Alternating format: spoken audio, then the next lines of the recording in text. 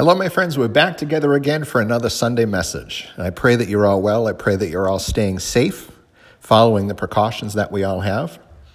Today, what I'd like to do is talk about one of the blessings and one of the privileges that we have in our faith in Christ.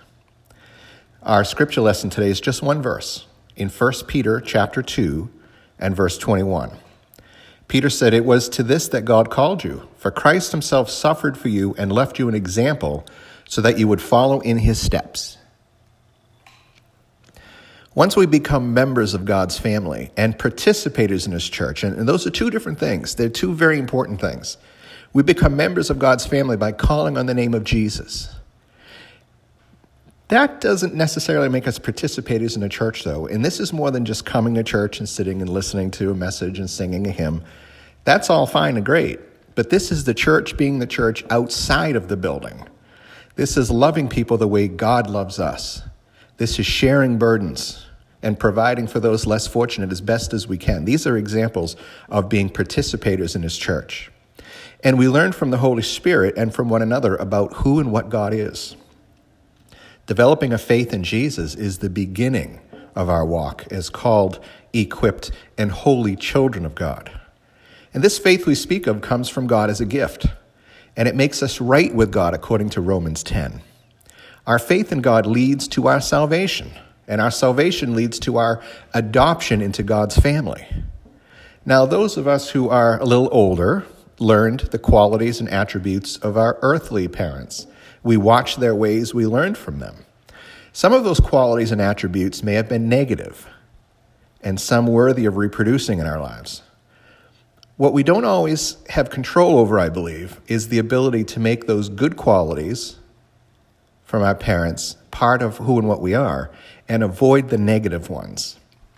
We tend to learn both the good and the bad, and I think a lot of people tend to reproduce both of those in their lives. When we come to know God as our Heavenly Father, he provides us with his perfect and very beneficial qualities and helps us to make them part of our lives. So we have this process of being renewed by the living word. This is Romans chapter 12, 1 and 2. It's taking the garbage that the world puts in our minds and replacing it with the truths of who and what God is according to Scripture. It's removing the qualities within us that are contrary to a life in Christ and giving us God's qualities to guide our lives. Well, let's talk about our perfect example. How do we know anything about God? Well, the answer is look at Christ. How do we know the mind of God? Well, look at Christ.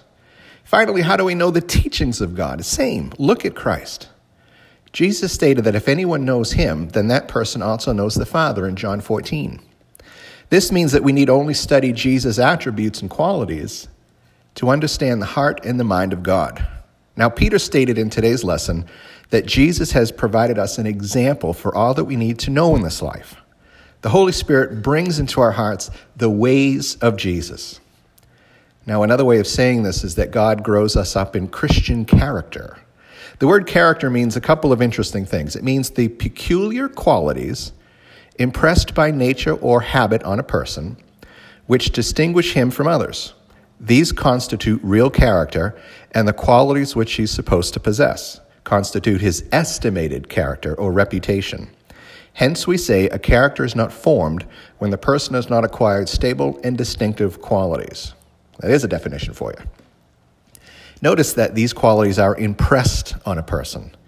The word character comes from another word that actually means to physically engrave, to impress, or inscribe something onto something else. And so our character is built in us. It's impressed upon us by our experiences and those who shape those experiences. So the greatest character we can possess is that which comes from the greatest one who can impress that character upon us, and that's Jesus. The process of renewing our minds in Romans 12 and verse 1, it's a slow and sometimes painful process of scraping away the qualities and attributes of this sinful world and replacing them with the character of God himself. This takes faith on our part to allow the Holy Spirit to dig to the depths of our hearts and bring to the surface those things that do not belong in the heart and mind of an adopted child of God. If you're listening to this and you are in Christ, you are an adopted child of God. And this is the topic of Psalm 139, the last two verses of Psalm 139. You might know this. It says, "Examine me, O God, and know my mind. Test me and discover my thoughts.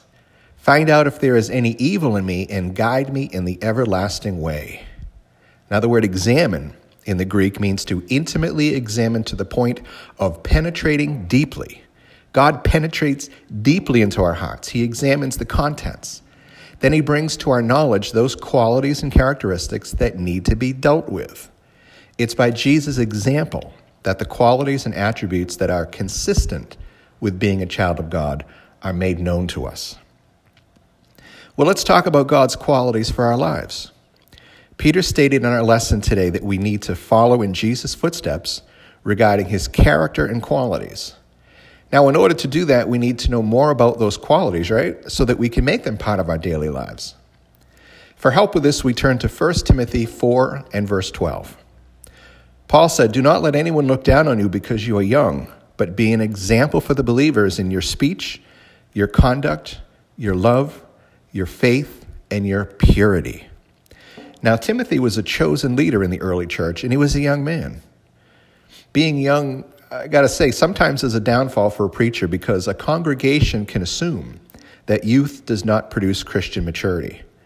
But age has nothing to do with being mature in Christ. Faith put into action does.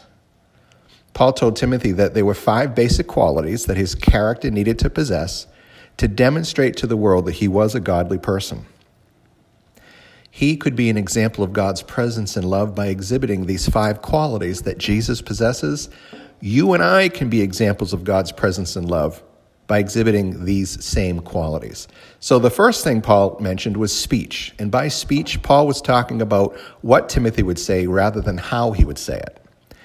Here we're talking about familiar language, the same type of language that Jesus used when he taught. Familiar language that he would use that would ease the minds of those to whom he was preaching.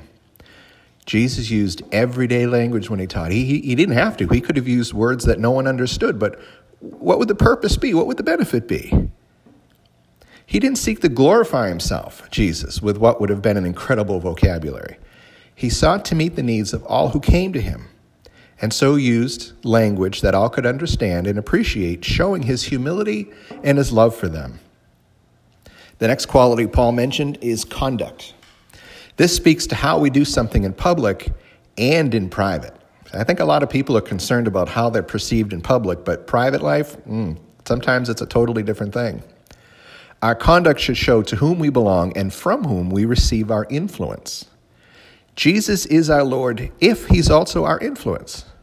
In other words, if the things we do in our lives are based on the character and leading of Jesus, then he's our Lord. Otherwise, the things we do in our lives will show the influence of someone else or something else.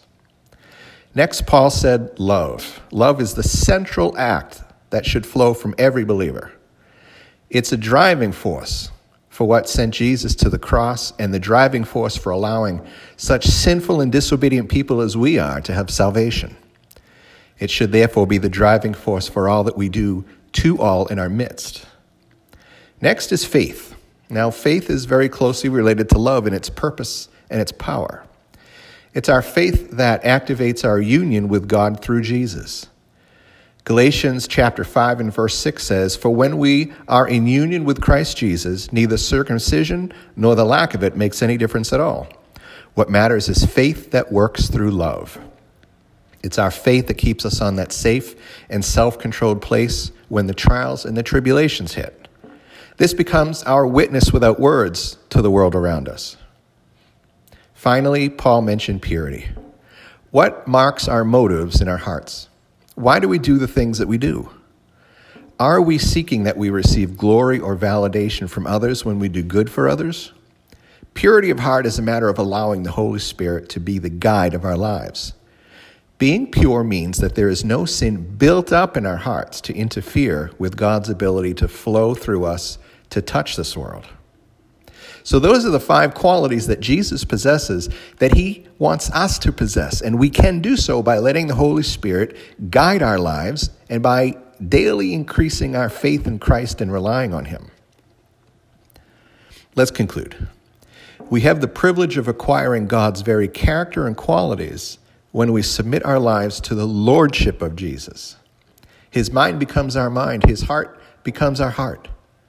We become renewed from the inside out and become walking examples of the real love and quality of our Lord and Savior to a lost and dying world.